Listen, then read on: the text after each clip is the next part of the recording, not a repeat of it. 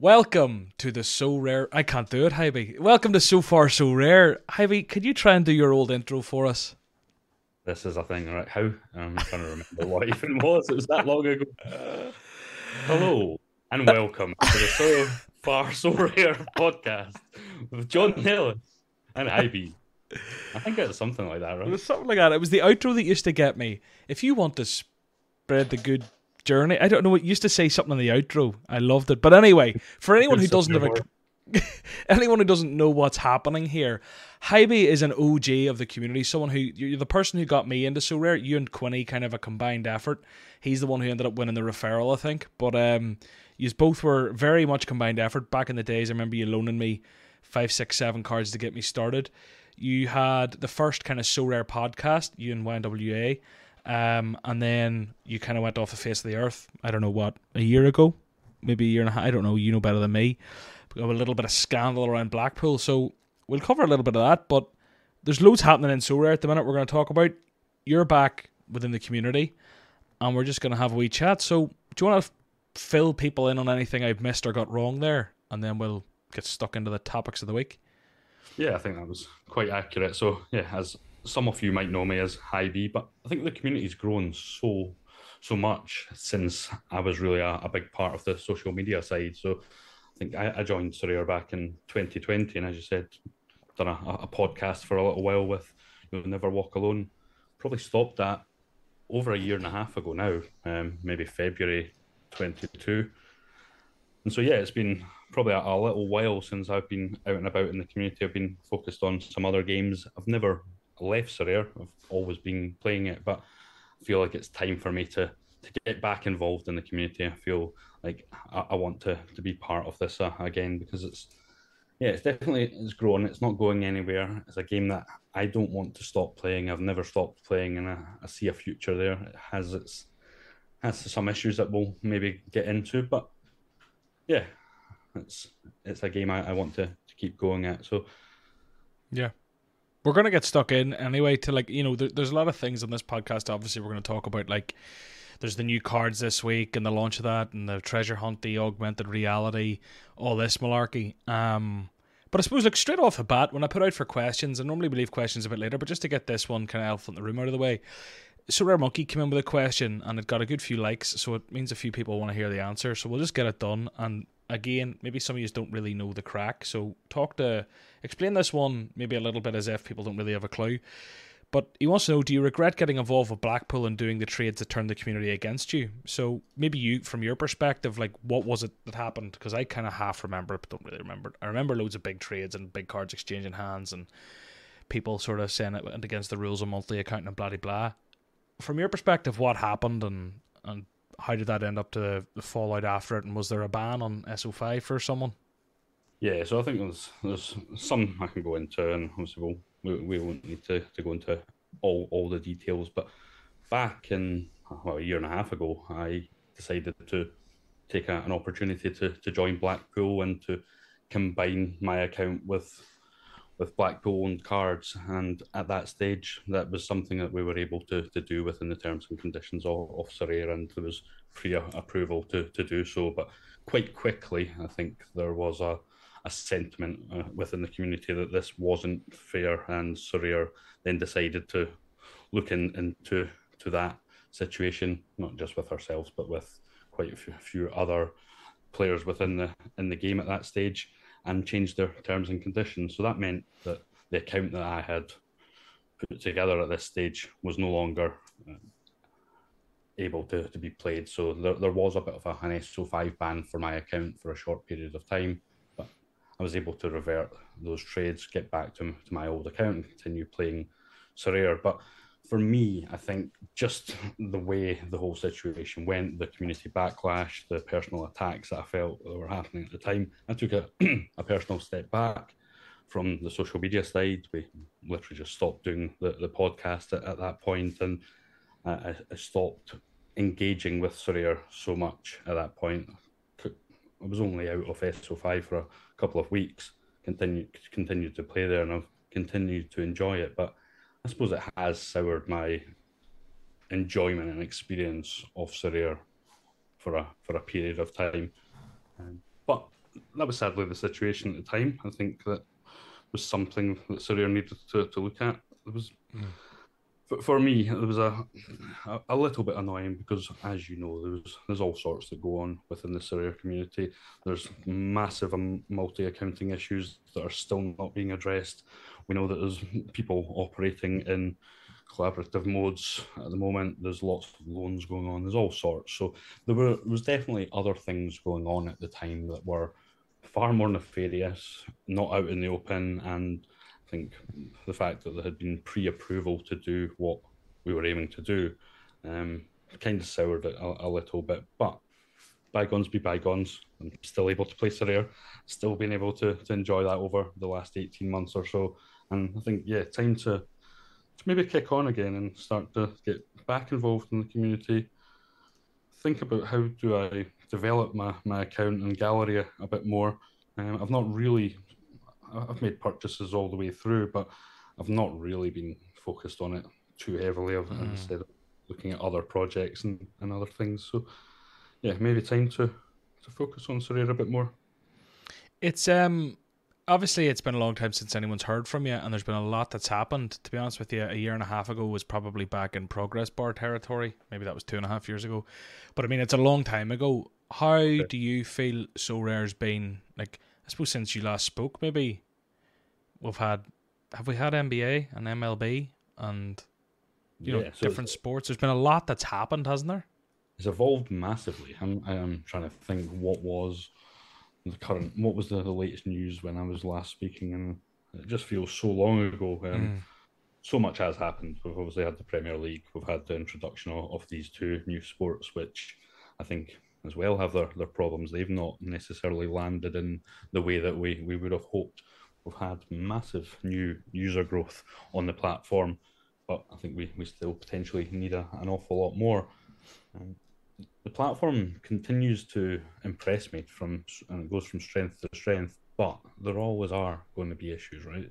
I think try to grow something this big, this fast, it is difficult. But I'm generally always pretty impressed with what Surrey are doing, what they're trying to achieve. It may not, if you look on any of the communities, if you go into the Discord, if you look on social media, it might not always sound that way, but I think that the general Surveyor fan is impressed by what they're doing, is content with the game at large, and yeah, have their frustrations, but these are all things that can be fixed and can be improved on. I've just noticed something as I'm clicking around quite ignorantly. I went on a wee bit of you said something that triggered this kind of rabbit hole, and I had a look at YNWA's account, and I know he hasn't been purchasing too much recently, but he has been buying up some one-offs of the new Liverpool cards, so he must be all about these 3D cards, and I think they're particularly new signings he's going for. But yes, a lot has changed since you last came on. Do you think that they've got a bit better at shipping things? I remember when you would have last been talking, I think there was a notable change after the Spoon era, which was about a year ago, where they just seemed to things started happening. Have you noticed that? Do you agree? Do you think they're still sleeping on stuff? Or I feel like they picked up the pace a good bit in the last 12 months. For a lot of small cosmetic items that are fairly easy to ship, I think we see regular improvements all the time, and that's nice to see. I think back in the early days, you'd wait for a Discord announcement and then an update would come a few days later or a few weeks later. Now we're seeing updates every other time you log in, especially if you're not on Surveyor every other day, you will see noticeable improvements. And I think, it's hard to take, you know what it's like in their Discord when there was only a handful, like a couple of thousand users, the amount of feedback, and to be able to process and manage that and then turn that into a tangible improvement does take time. The fact that they're now doing this at a much larger scale at pace, I think is quite impressive. I'm trying to think what else has happened since you went to. Any thoughts, any drama, any big things? I mean, the Premier League came. That happened earlier this year. I've stayed out of all the drama, John. You stayed out of it all? Not like you. So, in terms of like current events, right, in the so rare world and things to talk about, right? Now that we've got a bit of the drama out of the way, and maybe we'll get back into some a bit later, but who knows? These 3D cards and the treasure hunt. What's your thought on it all before we get into the actual drop of it? So I like to see these things, and I think in the early days, that's the kind of event that would have got me super excited about Surveyor, got me passionate and thinking, yeah, this is a product I really want to get more involved with. I think me personally now, I don't need to get involved in that actual event. I don't. It's not the kind of thing I'm going to try and figure out the clues for and trying to win this in real life experience. I've not typically targeted some of these like winning strips or winning in real life experiences really hard, but I think there is a lot of people who value that kind of prize extremely high. I think, as you've seen, the Zidane meetup, all the other in real life events that they've done recently or over the last year or so, these mean a lot to people. Where was it you played? Anfield. Yeah. So how big was that? I think did you not Huge. go to some random guy's house and get a Liverpool fan to play in? So this means a lot to truly passionate football fans, and I think it'd be interesting to see them push on that a lot more over the coming years. Why can't they be the place to go to win in real life events and prizes? Yeah, I agree. I think these are the things that set it apart, and I've said it so many times in this podcast. I feel like I said every week, where it's just like those are when you get to like money can't buy, and when you get to money can't buy, there's no like cap on how many cards people can want or need. Like if people have the money and it's something you can't buy, they will try their hardest to win it, and the only way to do that is by buying cards to try and increase your chances of winning. Does that make sense? Am I talking shit here? What I'm trying to say is, if you're a big rich person and you can't buy to get on the plane with Milan, you're just going to buy the best so rare cards for that week. So whenever you have these incredible experiences that money can't buy across multiple teams over the world, you're going to get all the rich people who want those experiences just buying all the cards to try and get themselves the best chance. And I think it's also just something very unique about it that other fantasy products don't really have. So I've always said I think they should lean into it. So I love it. And I think this treasure hunt, I'll be honest with you, I'm not really trying because it seems a little bit much. But there are people who are diehard into it and loving it. And one of them's going to win a trip with the Milan team, which is obscene. And I think that's the great thing, right? So the person who is going to win this is truly passionate about winning this. They are desperate. It's not just a random raffle because you've entered in a SO5 competition. You've had to put a bit of effort in. People like me and you who are maybe not taking it as serious aren't going to win. But that's fine. It's because someone who really wants this and is going to make the most of this experience will get that. So I think it's exciting. I think it's good to have these kind of competitions there. And they needed to do something to launch the new VR cards. What are your thoughts on those?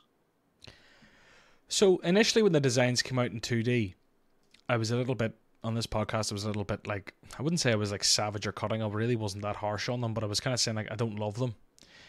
And then my mind was slightly changed whenever I saw them all laid out with I saw them laid out with the previous seasons.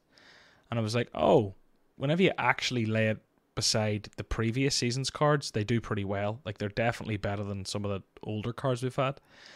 And then now that I see them in 3D and you can explore them and play with them, I actually am convinced.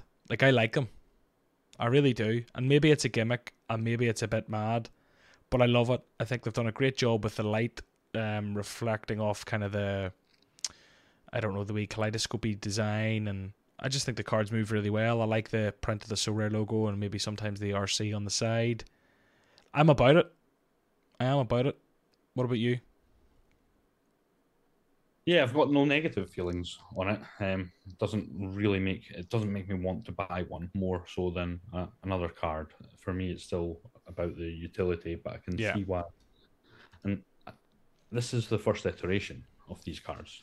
There's hopefully more to come, and more interaction that we can gain from these. I'd imagine that this is not going to be the final product. We've seen 5 or 6 years of different card evolutions. This is the first VR one. What will it look like? at year 10, and what will you be able to do with that? How will you be able to interact with that in the stadium, at events, whatever? There's huge potential of what they can potentially do here. Whether they do that or not, still to be seen. But yes, it's interesting. I think it's a nice start, as you say. It's the first iteration. We'll see what the backs of these cards can actually contain, because at the minute it's just like a nice little refracty place, like space, if that makes sense. I also think like it's a very small detail. I have it on the screen now for people watching. Like the light refracts, I keep using that word, maybe it's even wrong, off the little like segments quite nicely if you twist the card around. This is getting into the minute details, but the card still seems very flat. It doesn't seem textured on the back, if that makes sense. So it's as if, well, I suppose you can't get cards in real life that kind of have this effect that are just a flat card. I think the Danny Parejo one I used to have sitting around his desk was the same. It's like a Topps Chrome Sapphire, if anyone's into their collectibles. Anyway, I'm talking shite. I like them, and I do think that there's a lot of room for improvement on them, but I'm just interested to see what the special editions do. What do you think about this whole augmented reality and people flicking them around in their toilet and whatever else? Are you about it? Personally, it doesn't. I'm not going to sit there and flick the card around. I might have just sat there and spun a Highland round and seen how fast it can spin, right? But yeah, it doesn't have any real benefit to me in my Surveyor collection, other than maybe I was showing someone who was new to the platform. But to them, they'd be, okay, what can I do with this? And then you have to take them through, okay, this is where these cards actually have value. So again, it comes back to, there's no real utility in it at the moment. It's nice. It's an enhancement. It doesn't really do too much for my enjoyment or engagement with the platform. I think it's like a fun wee marketing tool that'll be good crack for a week now, and people are having fun and people are making jokes and they're putting them in their cereal and they're doing this and they're doing that. And I do think it makes it very easy for people to promote So Rare anytime they're at a football match watching one of their players, because they'll just stick their card on the pitch and be like, oh, I'm here watching Messi. Wee. But I do think like the novelty of having them sitting on your desk will wear off after like 3 days, and then no one's really going to do it. So like it's all about innovating as to what you can actually do with that. Or if, and again, I don't even know how any of this will be managed, but just thinking out loud, like taking photos of your player on the pitch that they're actually on, or getting a photo of your player with their card makes you eligible for some sort of bonus this, or I don't know, like if there's some sort of augmented reality challenge, or I said it last week, if they tie in geography somehow with stadiums, where if you bring your card to the stadium and do something, I don't know, there's an angle there that obviously they know better about the technology and what can be done, but like Pokemon Go. Yeah, but sitting twiddling around on your desk, I don't think really does much other than a quick like, isn't that funny, or isn't that that's nice. I think that's all it'll ever be. If you can use them to engage with something and a bit more. So keeping users engaged with Surveyor more by having in real life things that they can go and can do with these. Yeah, for me, it's not quite there yet. Premier League and Bundesliga drafts are back. So, did you ever play the free-to-play modes? Did you bother your arse? I've done them a couple of times. I don't think I have a goalkeeper for most at the moment because I've not redrafted in so long. I've just never really taken the free-to-play modes that serious. I think the reason is there's just so many lineups to put in each week. Yeah. Each week that, it's not been necessarily worth my while when you've got 25, 30 other lineups going in. It's hard to prioritize those. I know what you mean. Whenever you've got the other ones going in that are taking 2, 3, 4, however many hours of your time, and then to go and stick another 5 in that require a bit of research and a bit of fun. For fun, it's almost like once you go to the paid version, why would you go back to the free version? Yeah. I might do it for like a Road to Glory type vibe, but equally, I'm kind of looking at that now, and I'm like, based off my time today and what I've got to do, and it's a Thursday, and I'm like, geez, am I going to have time to turn around? It's easily one of the first things you can drop off, isn't it? Yeah. So I don't know. We'll see about it. But it is nice to see, on the Premier League draft, all the new cards and all the new players and whatever else. I did enjoy, to be honest with you, of the content I made last season. I used to enjoy the drafts and the free to play, because it kind of made me look at players I otherwise wouldn't, and I would really strategize around fixtures. And I used to find it quite fun, because whenever you're with your own gallery, you can get quite stagnant, and you just kind of play your same guys every week. And once you have the best guys, you play the best guys, and you know who you're playing on your under 23, and you know who you're playing your champ. Whereas in it, it felt like, I'm trying to think of a team that you would. West Ham have 2 good fixtures coming up. I'm going to get Jared Bowen. Do you know, whenever I'm not going to do that in real so rare and go, I'm going to go and buy Jared Bowen for these 2 fixtures. I'm not going to do that. Yeah, so I kind of enjoyed it that way. Another bit of gameplay that people do enjoy, right? So there are lots of people who are wanting to play that and do want to strategize. It was one of the questions that we had around what would you bring back, like a competition from the past. And I was thinking One Shot League. I don't know if you remember that. I do. So I think it was 5 games, and you picked a 25-player squad. I think something like that, but a more developed version. And we've obviously kind of seen that with the introduction of these free-to-play leagues. They've focused on individual leagues, and you're drafting a squad for a future set of fixtures.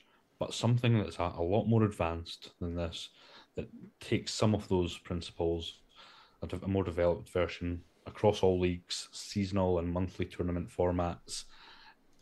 I think there's something in there, and whether that can integrate with a free-to-play but also a pay-to-play version. So we could come in there with our squad of players that you have in your collection, and you could draft from them. That might entice you to make more market purchases, to draft a couple of other players. But this isn't a pay-to-play version of like the Bundesliga amateur. I don't know. That would probably be one of the routes I'd like to see more longer format plays. And we've obviously got that with the introduction of the monthly format tournaments. Do you know what I got? I got a wee email about So Rare Kickoff Mode beta sign up. So I didn't do it yet. I'm going to try and do it now. But I'm interested to see how it goes. I'm actually doing this live. What's my age? Wait, are betas meant to be private? No, surely they're not. I'll do this later. I'm interested to see how that goes as a free-to-play mode, and how that scales, and how that works with onboarding new users. But yeah, we'll see how all that goes. I'm going to move on from the fact that drafts are back. I might start making some content around it on the channel. So subscribe to catch that.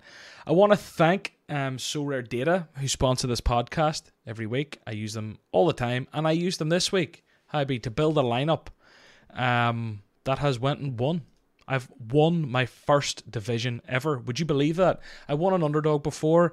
I have 10 second places or something, 6 second places, 10 thirds or whatever it is. Loads of podiums. I couldn't win. I couldn't find a win anywhere. And I've just won under 23 Rare Pro with 465 points. Now, I'm saying this is not getting cut out.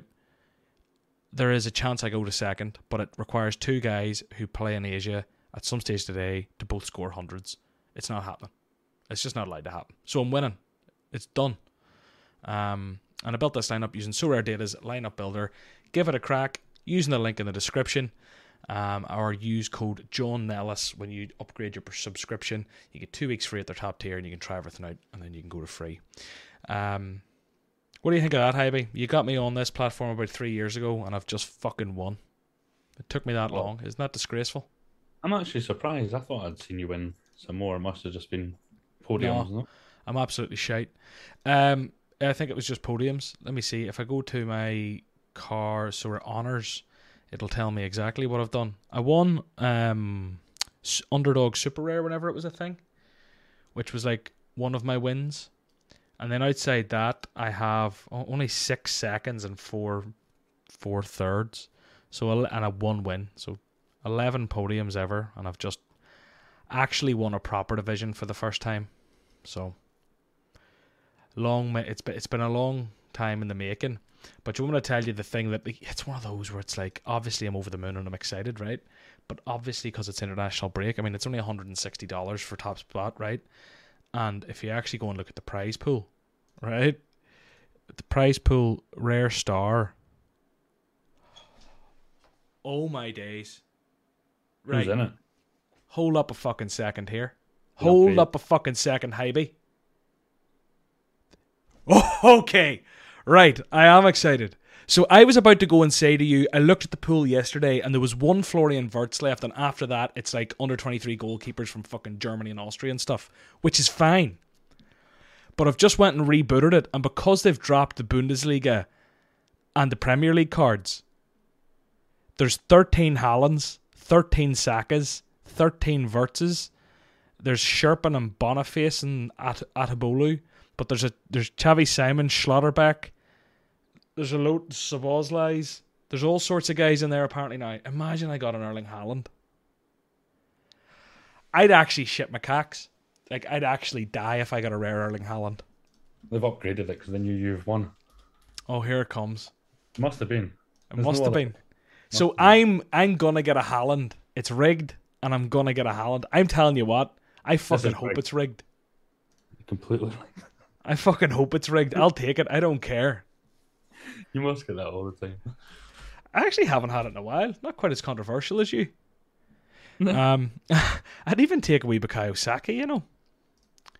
Yeah, I'd take a Florian Wirtz. I just hope I get one of them. Like, don't you know, if I go and get like a Victor Boniface, like, don't get me wrong.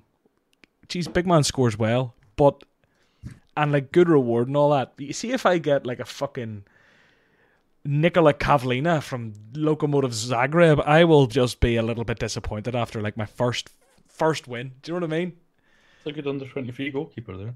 I know, but you get my point, don't you? Like, obviously, all I've wanted this whole time, I swear to God, all I wanted the whole time was the sniff of a chance of a maybe getting an Mbappe. Now that's turned to a Haaland. All I want is the chance of a Haaland, and they've given me that. That's all I can ask for. When I open this reward later, if it pops up Norway, champagne's been open, and I'm shitting the cacks. Or calling my mum and dad, telling them they can quit work. It's done. You're retiring. Mama, buy yourself a house. Do you know what I mean? Got a new video tonight. Popping.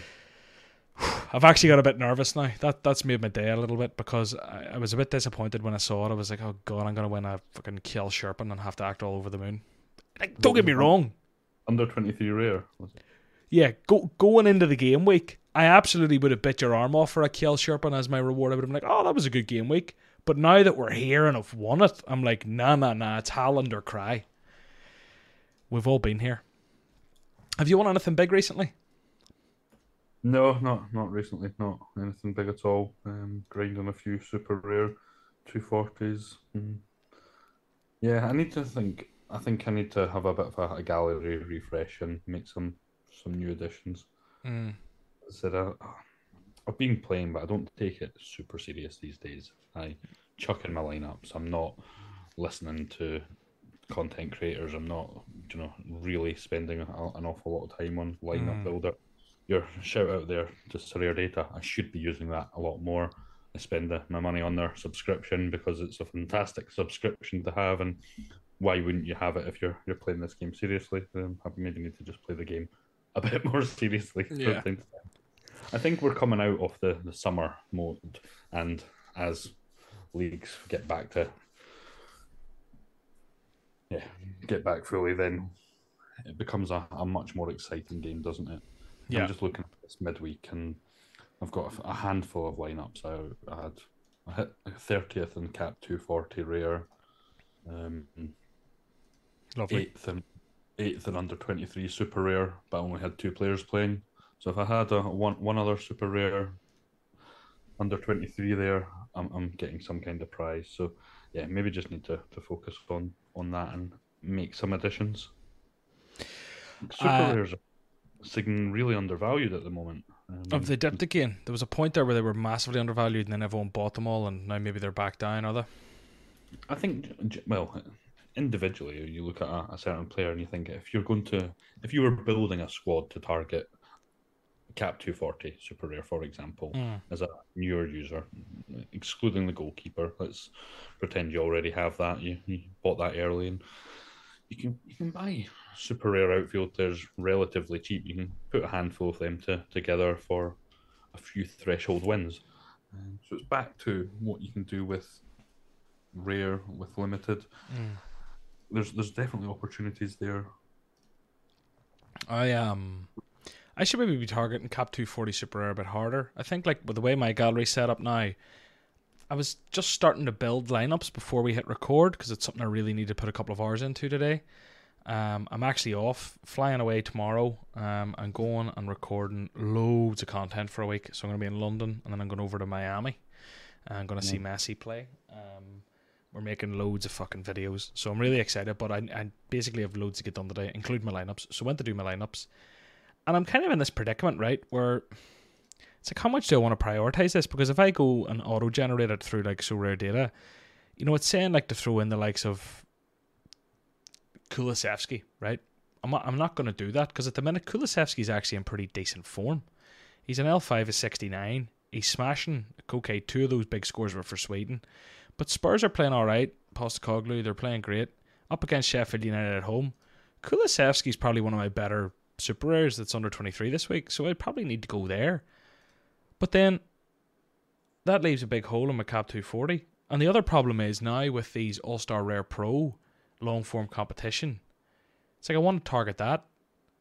So they put him there, they put him on under 23 Rare Pro. But regardless, he's not going in the Cap 240. So basically what I'm saying is I probably do need a little bit more Super Rare depth. I feel like so many of my Super Rares are just like bench fodder youngsters.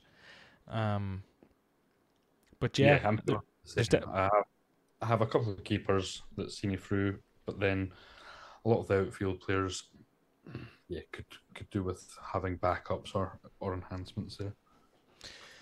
Will we answer some questions? We will.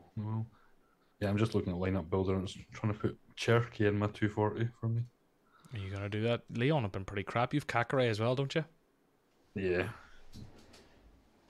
They can sometimes hit together, but as you say, they've not been great recently.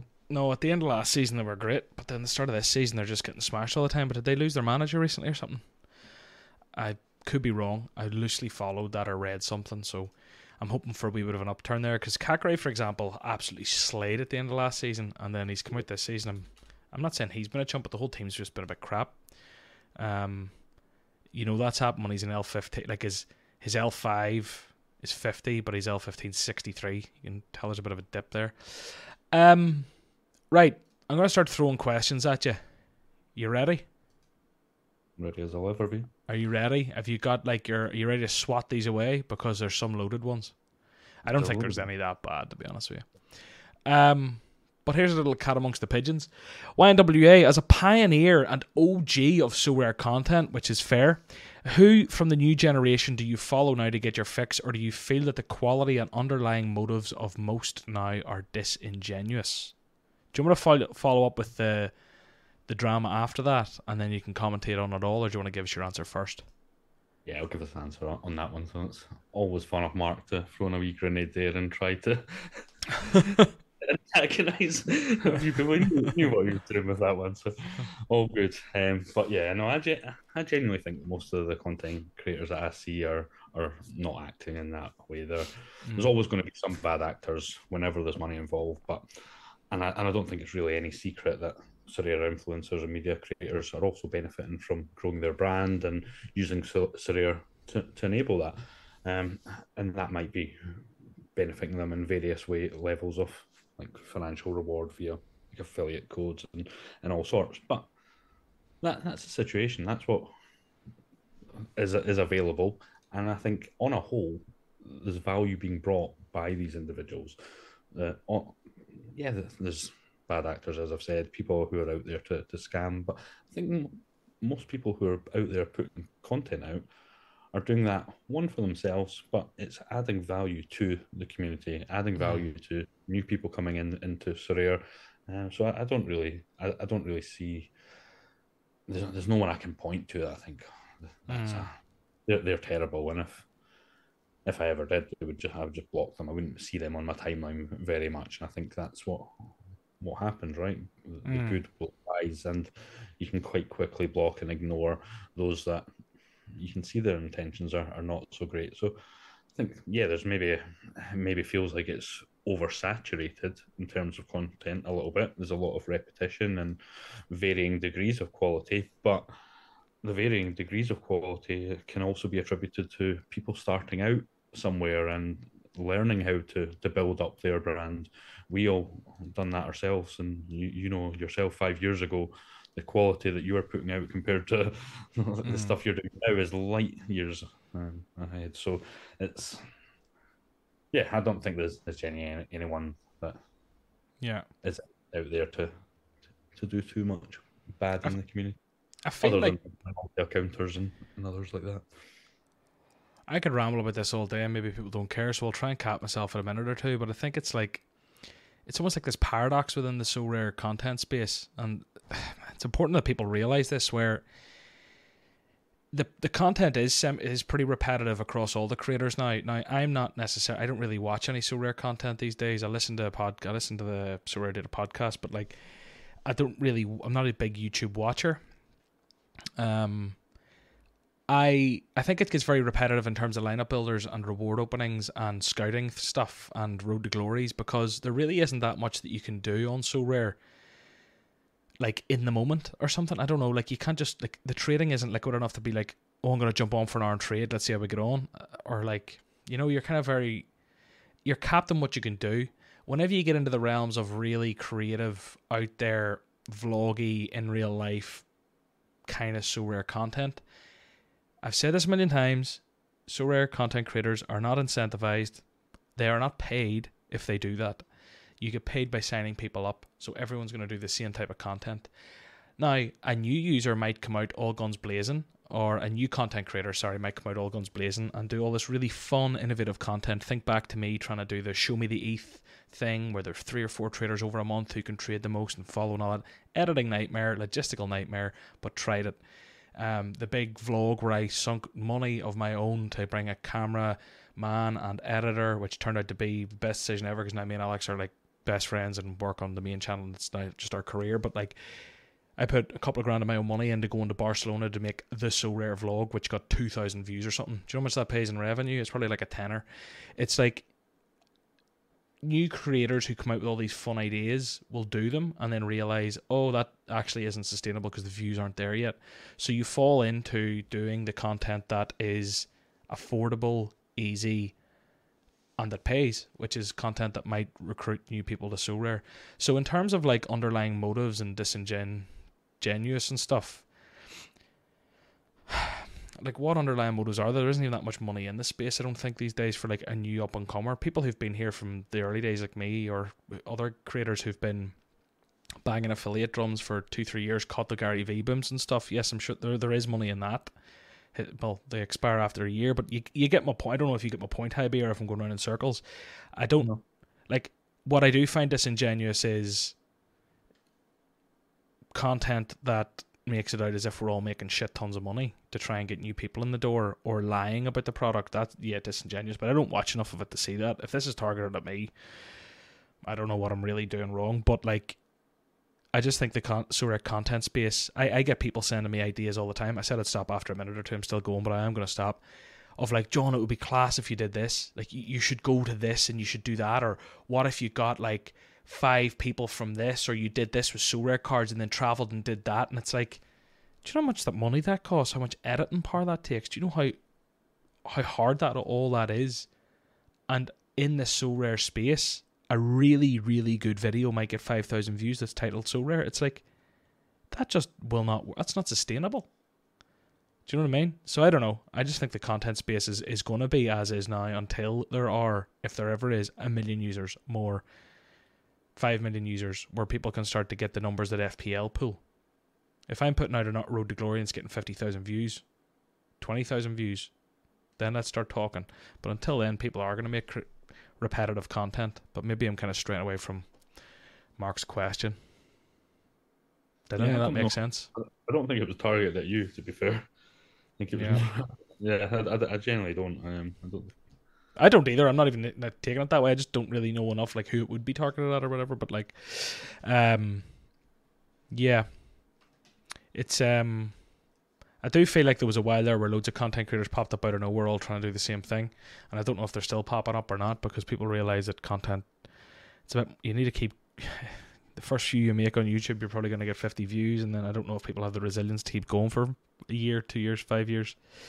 Yeah, it's hard, right? As you know, it's a Yeah. slog. You need to put in an effort behind the scenes that no one else sees.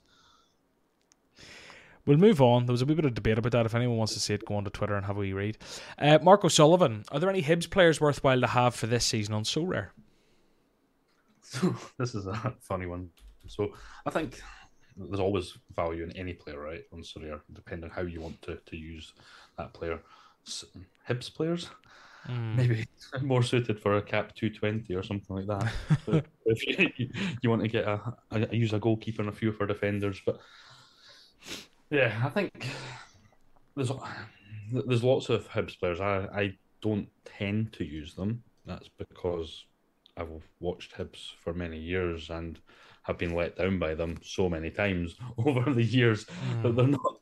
I would never bet on Hibs to win. So putting them in a lineup, but it does frustrate me when I see other people winning with Hibs players in their lineup or Hibs players posting really good scores. So over the last couple of weeks, I have been putting them in here and there as I've had some European games, but we played Aston Villa and got absolutely hammered. So that wasn't a great strategy either. So there's I think there's lots of Hibs players. Anyone in the current lineup, you've got some really old players that are on their way out. Have got a season or two. So your Hanlons, your Stevensons, your Marshalls in defence that can post a decent score, are not that consistent though, but are very, very cheap. So if you were building a cheap cap 240 team, they are potentially an option. I wouldn't be spending an awful lot of money on Hibs players though. As you can see, I've never went big on Hibs players. The reason when they first came out in the platform, I was a bit annoyed. I wish they had came on far earlier when their values were a lot smaller. I couldn't justify paying the prices that they started to go for compared to what I could maybe get for someone playing for Benfica or for Ajax or Feyenoord when I know the quality level difference between these clubs. And I know utility within the game plays its part. But yeah, I couldn't see myself spending the money there in the early days. So I missed out on some of the serial numbers, the 1 out of 100s and those kind of things. But I was happy to do so because I didn't. They were worth it. Mark wants to know: are there any promising youngsters at Hibs who you think could be good enough to go on and play in the Premier League? So even if they're not really good now, is there any like youngsters that you'd back? EPL standards always a difficult one, and I think what you see over the years, football does surprise you, and the people that end up in the Premier League or the routes that certain players have in their careers can be quite surprising. Looking at our last game and the lineup around that squad, no, I don't think there's anyone really there that has a great chance of playing in the Premier League. You have Ellie Ewan, Dylan Ventry, and maybe Will Fish, who's on loan from Man U. I don't see the first two of them actually making a step up to the Premier League. They could play in England, maybe in the Championship. Could see that definitely happening, similar to Nisbet. But Will Fish on loan from Man United for a second year, for me, that kind of suggests that he's not going to make the grade there. He did make his debut for Man U against Wrexham in the summer, but they've allowed him to come out on loan to us again. And is that to just give him more experience with the view of going into a Man United team in that defence? I don't think so. I think he's probably found a level at Hibs. Let me see. Have we any other questions? Do you still? This is from Risu Wasaka Daisuke. I'm gonna get that bang on from in future. Yeah, I'm gonna try it again. Risu Wasaka Daisuke. Do you still like / love Sorare as much as you did on your first days, or even more? You've already kind of alluded to the fact that it was soured a little bit. Yeah, so I think it was. I've clearly lost the passion and where and how I interacted with the platform 18 months ago or so. I think naturally, even if that hadn't happened, and just playing like yourself, you probably, after a point, once you built up your squads, for me, that was one of the most exciting parts. So the regular trading, looking at the market and trying to buy players to enhance your lineups. Once you've got a certain collection and you're able to put in lineups fairly easily week to week, then you lose out on that and it becomes more of a research game, looking into fixtures and form and that kind of thing. There's maybe the odd trade that you do there, but the game changes and it becomes more like a very different game. So yeah, I massively enjoy it. I like seeing new cards coming onto the market. I like scouting out youth players. But I it's not as exciting as when you first join. Yeah, no, I agree. I remember, like, I used to remember the buzz. Like, I remember early doors when I bought like a Diata and I bought like a Ruben Diaz, and I remember being like, oh my god, I can now use this. I can put this in my team. That's like a significant upgrade. I think now I'm at the stage where there's no real significant upgrades I can buy. Do you know what I mean? I got Kimmich and it gave me a bit of a buzz because it was like, oh, he is like an upgrade. But now within rare, there's no one. And then once you get to super rare and rare, to go up to those like serious upgrades, it's like, well, I'm never actually going to compete there. So like, you know, it's almost unrealistic for me to aspire to have a super rare Kimmich or even like a super rare Salah. Or I'm like, I could probably get that with a good bit of shifting in the gallery. But do you know what I mean? It's like, I think I'm kind of a big fish. What am I? I'm not a big fish. I'm not a whale, but I'm like a dolphin within the pond that is rare. That's a fucking shit analogy. You get my point. I'm kind of just comfortable where I am when I've got cards. Like, I'm sticking the likes of Vanekins and Odegaards and stuff into training each week because I can't fit them in my teams because I've got really good options. But equally, I don't think of enough beans in the tank to really push super rare. So I'm kind of just like content chilling where I am. Whereas I know what you mean. In the early days, it was like every new card was like a buzz because it was like, I'm going to use this. This opens up another division. Fuck, I just won another goalkeeper. Now I can enter Challenger. It was like a real building process. The volume of auctions back then enabled that as well, and the amount of users that were on the platform. So people were building their collections. You didn't have, as you said, all these options. You didn't have your Kimmiches there. So as a new auction came out, it was worthwhile to keep an eye on and to maybe bring that in. Now I don't have a clue what the most recent uniques up for sale are. It's not something I really keep an eye on these days. I think that's changed. We go and see what uniques have we got coming up. Walter Benitez up in 2.5 hours, 2.8 ETH on him. Some goalkeeper from PSV. Who's got the highest bid there? Mr. Bid. I have no idea about the unique market. All I know is I'm not in it. These are purple though. These are not black anymore. You don't like it? They've changed the color. So you're not about it? I don't like it. Look at Patrick Schulte. Black card. Patrick Schulte. He's on. Yeah, just search for uniques up for auction. Patrick Schulte unique. Yeah, it's a black card. Nice black card. The one next to him. Yeah, you're not about the purples then. It's not about. Yeah, they've changed. Yeah, I don't know. I think the purple's quite regal. I kind of like it, but then I get the significance of the historical, like the black card. But yeah, maybe. I just don't think I live there, so I don't really care. Do you know what I mean? I'm not going to be owning any of these anytime soon. Jonas Wynn's unique is there for sale. That'll probably fetch a nice wee price. Right, another question or two, then we'll wrap up. Excellent guest. So here's one for you from Jay Fraz. If you had to forecast the next 12 months on SoRare, what would the peaks and troughs look like in terms of upside downside from where we are now, and what you think would be the key events to drive this? So what do you see the next 12 months looking like, and what do you think the big things to drive that are?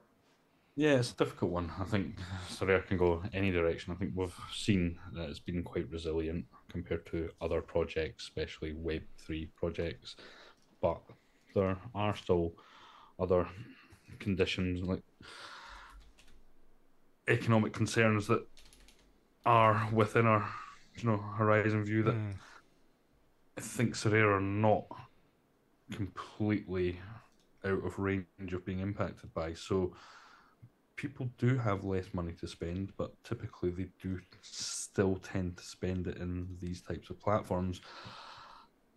I don't know. I think Sorare will go from strength to strength, regardless of what happens in the wider world. Sorare's here to stay. People who are playing it, the core.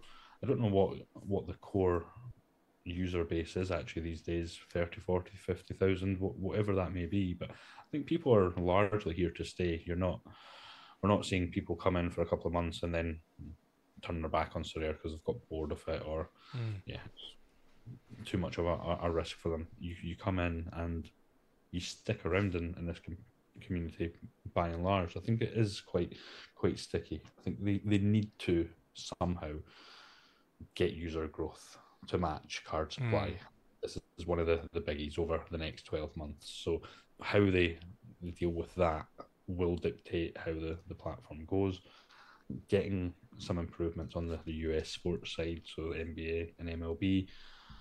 I don't really play in that space, but they seem flat to me versus the football side of things. I think they're, from what I see from certain accounts, there seems to be issues with prizes, values of these cards have not done very well, but maybe there's a huge opportunity there. And John, you know more about the traditional card market than I do. And those sports are they not a lot bigger than football in terms of collectability and card? Yeah. Is there something in that space that where people are missing a trick on? I don't know. Maybe it's I know what you mean. I feel like basketball just hasn't been a thing now for a while. Now obviously their season's coming back around soon, so maybe that'll wake up a bit, and maybe they'll put some more resources in there. There'll be I don't know, it'll be more engaging product, but it definitely seems to have been one of the three kind of prongs of Sorare. It's been dead for a while. MLB people aren't too happy with. Now I'm happy enough just chugging along because I don't really follow it or care. I just Sorare data lineup builder, pop the lineups in, and I'm winning rewards, which is a fun wee side thing for me. I've won like 5 or 6 rare cards only using limiteds, which is amazing. But the football for me is all I really care about, and I've been quite happy. But I hear what you mean in terms of like, I think with the football, it's like I think it's sticky enough. I can't imagine my weekend of football without Sorare anymore. I enjoy it that much. I think a lot of people are in the same boat, so there is absolutely a place in the world for this.